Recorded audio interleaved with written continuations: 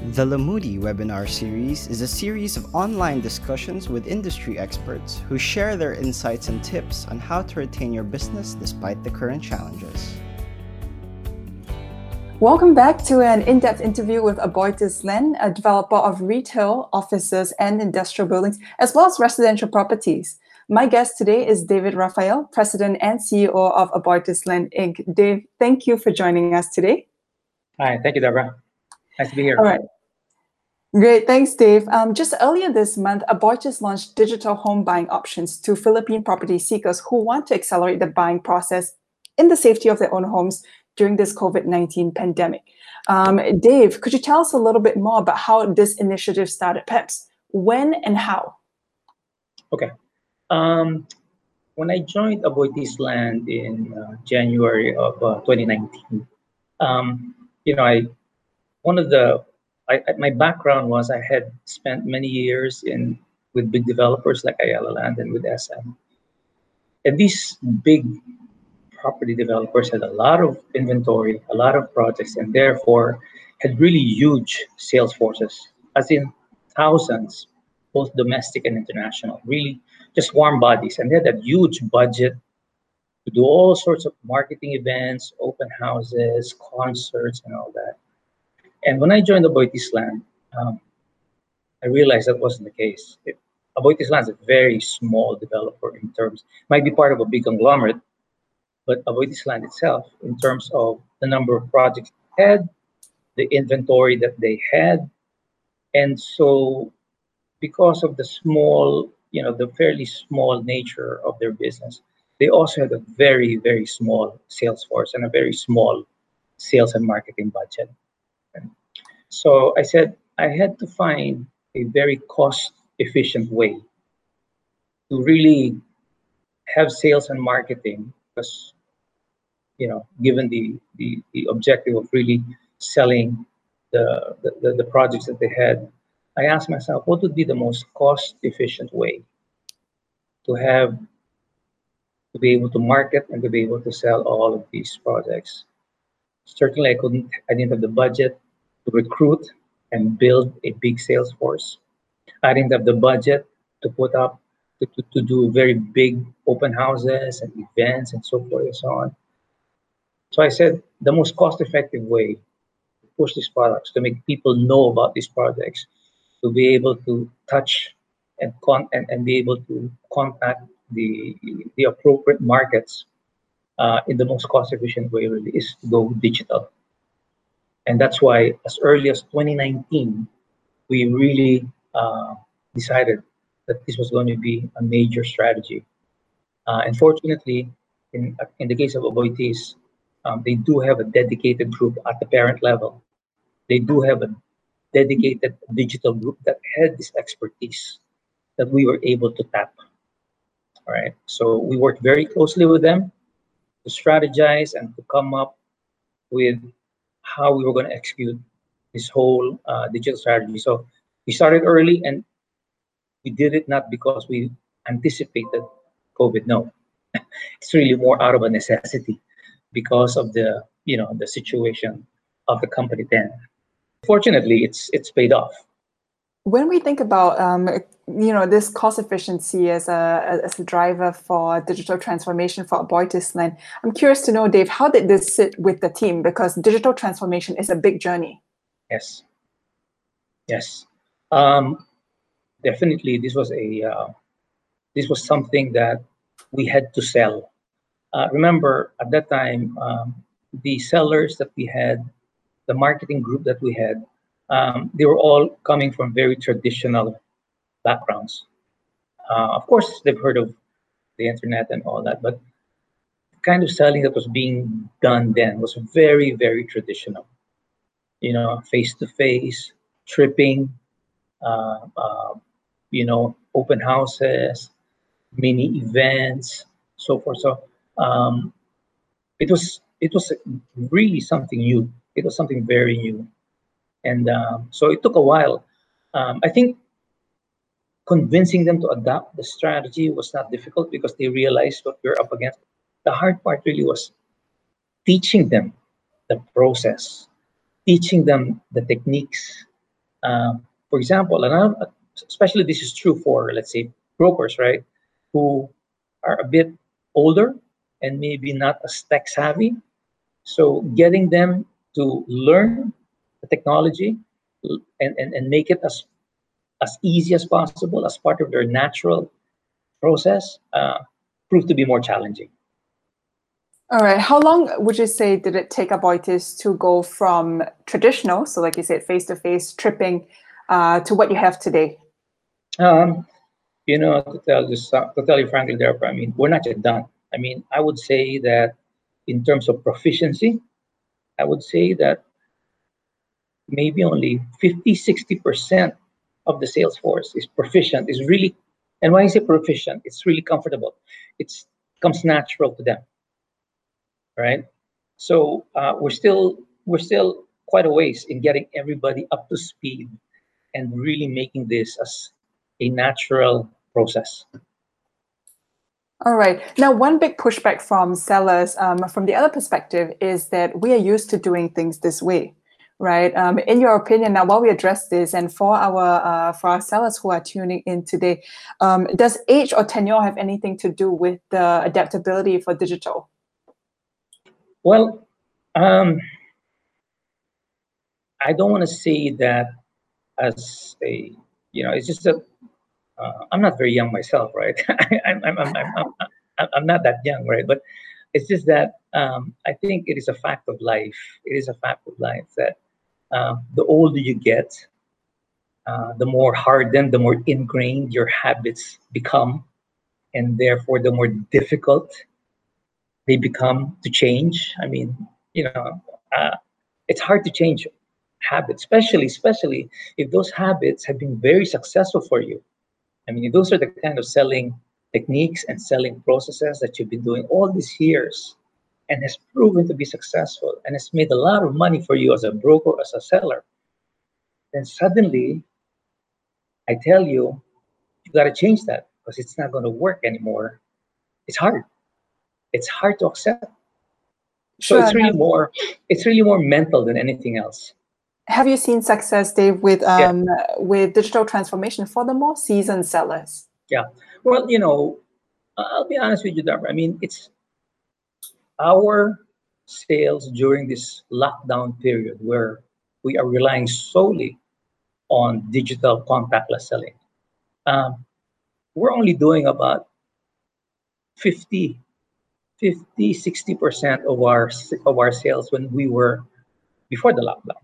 So I just want to make it clear. It's not like we're more successful now with purely contactless selling than previously. Okay. And of course, you have to couple that with the fact that these are difficult times for buyers. I mean, in terms of a lot of them have lost jobs, a lot of them, but their future is uncertain. So, mentally, psychologically, they're not prepared to make a long-term commitment in buying property. It's tough. It's still very challenging. But all I'm saying is I think that because of our early investment, early preparation with this digital contactless selling, we weren't caught unprepared. When it happened, unlike other developers, I mean, they were caught completely unprepared. They started ground zero, and it's going to be hard to develop it overnight. The technology, how it works, training the sellers, you can't do that overnight. And so I guess we were lucky that we had the lead time. We were ahead, and so that's it. Right. Thank you for that, Dave. And I have a few questions, a bit about the development of this interface. But for now, I'm curious to know, and Dave, could you walk us through how should a property seeker make a purchase without leaving their home? Perhaps the entire user journey from property search to reservation to the purchase itself. Okay, sure. Okay. So maybe very broadly, let me just pull out some slides here to share with you, give your viewers an idea of the process, no? Okay, so the whole campaign, this whole contactless home buying is we have a term for this whole campaign. We call it at better at home. No? Selling is basically whether you're doing it in the real world or whether you're doing it in the digital world. There are basically three basic steps. The first step is you try to find your qualified buyer. I mean, in the old school, you call it prospecting, right? So that's really the first stage. And you try to get as many qualified buyers as you can, because sales is a numbers game. You have to have as many, as they call it. You have to have a pipeline of potential prospects that fit your market profile, right? So that's the first step, and we have a whole digital process for doing that, for getting what we call digital leads. And once you do that, okay, once you get the digital leads, you now bring them to the next stage, which is really the sales process. Okay, this is where they will get to know your product, the details of your product, the location, the features, the amenities, the price, the payment schemes, and all of this information they can gain from our website, from all it's all there. It's all online. All that information is available online. In addition, if they want to talk to somebody, because maybe some people are, aside from just looking at all of that information online, they might want to talk to a real person because they might have some questions, and they want to confirm certain things. Again, they can book that online meeting with a real agent online. So that takes care of the second major process, right? And then the third and final process really is the closing. In other words, you've given the prospect all the information, you answered all of their objections, and therefore you're now ready to close the sale. And again, all of that can be done online. Yeah. Filling up the forms, the payments, all of that can be done online. In the traditional sense, Deborah, how do people in the normal world, how do they get leads, right? They've got booths in malls, right? They have a leaflet. They do all that stuff. They approach you in the street. They give you a leaflet. They give you a brochure. All that. Yeah. But usually, or they have billboards, right? They have billboards, and it's a big billboard, and there's a cell number that you can call, all that kind of stuff, right? But in our approach, we don't do that.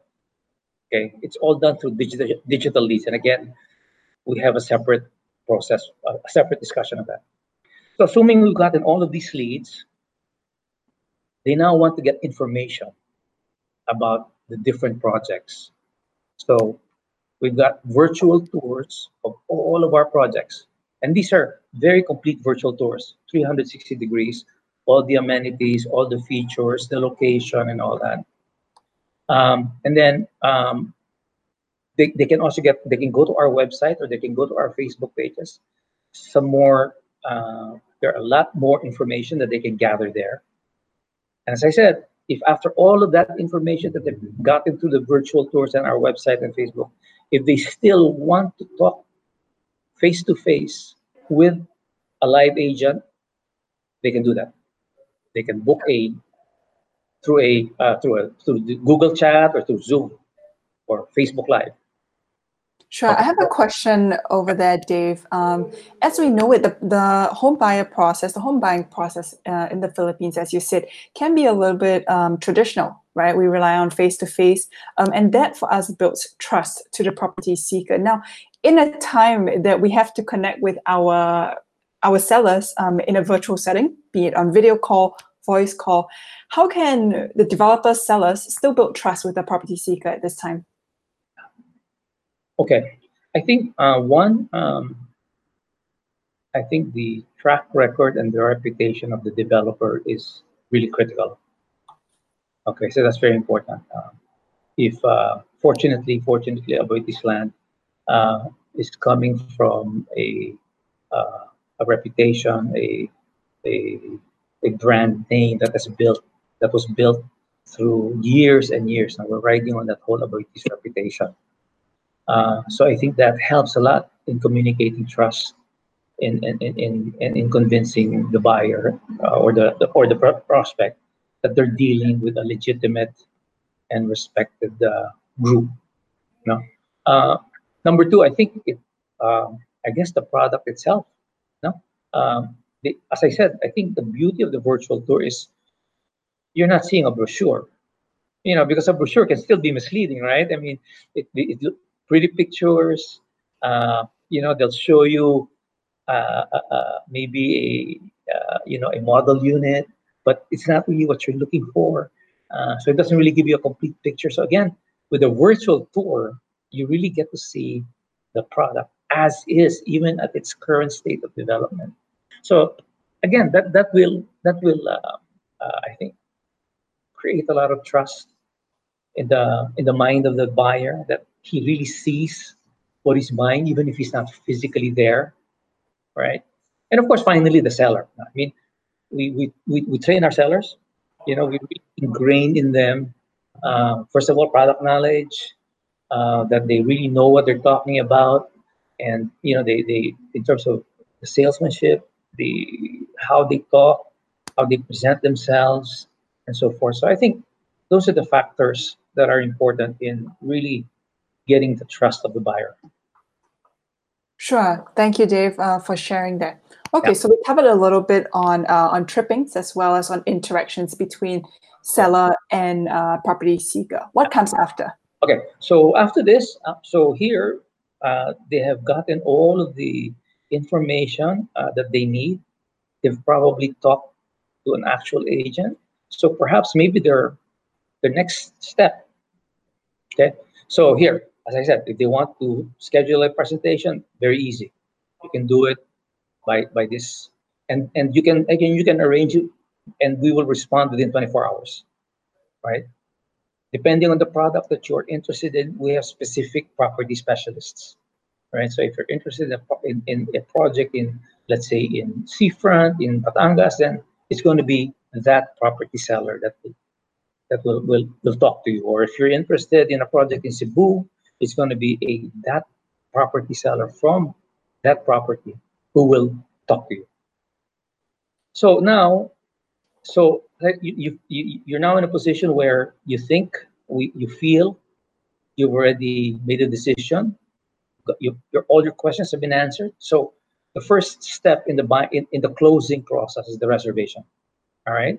So the reservation agreement is online. You can read it online. All the terms and conditions are there, and you can sign it.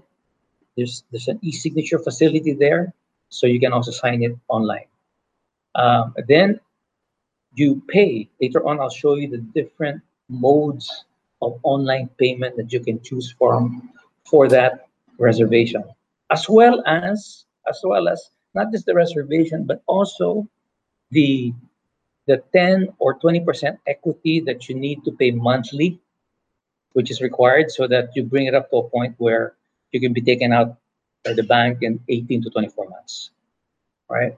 And then, of course, once you've made those payments, because you've done it online, the proof of the online payment is something that you can just screenshot us and forward to us, because it's all online. Okay, so again, all online. Okay. So here, let me show you the different online payment options that we make available. So, for example, as you know, Union Bank is part of the Aboitiz Group, right? So they have an app where you can pay, and by payment here, therefore, it's not just the reservation. The reservation is a small amount. It's just to hold the unit, and you have 30 days for that amount to be held, that unit to be held for you, right? After 30 days, then we have to have payments for your monthly amortization, right? For your 10 or for your 15 to 20% of the prop, you have to pay it over a period of time, so that you've built enough equity so that the bank can take it out. So that can also be paid online, right? So as I said, these are the various options. You can pay through Union Bank. They have an app. You can pay through BDO. They also have a payment option there. And you can pay through Metrobank and through BPI. And as I said, it's not just, yeah. So it's not just the one-time payment, but it's also the monthly. No? So for example, if you want to pay the monthly payments, you can, for example, go to BPI online and pay through their bills payment, through the bills payment option. Or finally, you can also pay through Aboitisland, through the website. So we've given the buyers, we've given the prospects so many options to pay for their purchase online, so that it's very convenient, it's very easy, it's very hassle-free. Okay, Sure. and after that's all done, then transaction is finished. All right, Dave, I have a question over there. When we talk about online payments for the reservation, for the monthly amortization, right? In your view, is the Philippine market ready for this? Because I noticed that Aboitiz has taken the leap forward with its tech developments, with the platforms and the banks available. Now, for the average Philippine home buyer, are they ready for this movement? Okay, to be honest with you, Deborah, I must admit, right now, this is again something that's very new, right? Remember a while ago, I mentioned that we're only doing about 50 to 60% of our normal sales, right?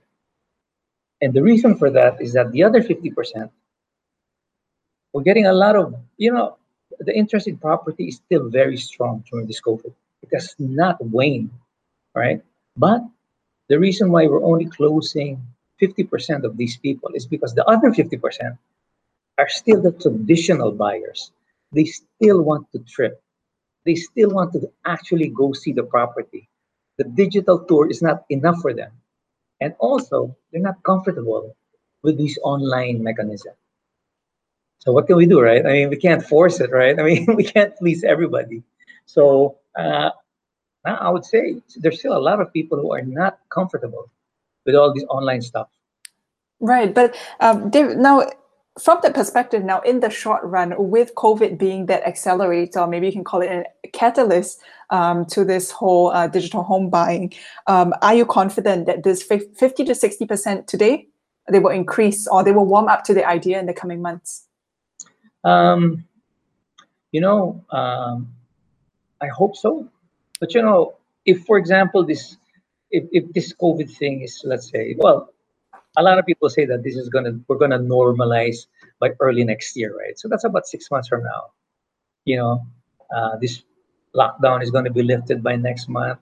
Of course, there's still going to be some hangover, but they're saying that, well, early next year things are going to normalize. I think people will just easily go back to their old habits, right? So I mean, I think we've converted some. We've converted some because they've probably realized the convenience of doing all this online. But I'm realistic. There will be some that will never adapt to this new technology, and that's okay. That's okay. We'll still be ready for that. Sure. No, that's a good perspective to take, right? Be prepared for the worst and then hope for the best. Actually, I heard I heard the term. I don't know which bank used it. They were saying their strategy is PhyTGel, PhyTGel. It is it's still the physical with the digital. That's the strategy. They cannot not have the physical aspect of the business. It will always be there. It's just that they have to supplement it with digital. So phygital. And especially so in the Philippine real estate market, won't you say? Yes. Okay. Now, my next question has to do with kind of Aboitiz and its overall strategy. Dave, if you have to put it in one word, how would you describe the Aboitiz response or strategy to COVID-19 so far? I think the one word I can think of is to describe it is agility. Okay. Could you elaborate a little bit about that agility? I don't think anybody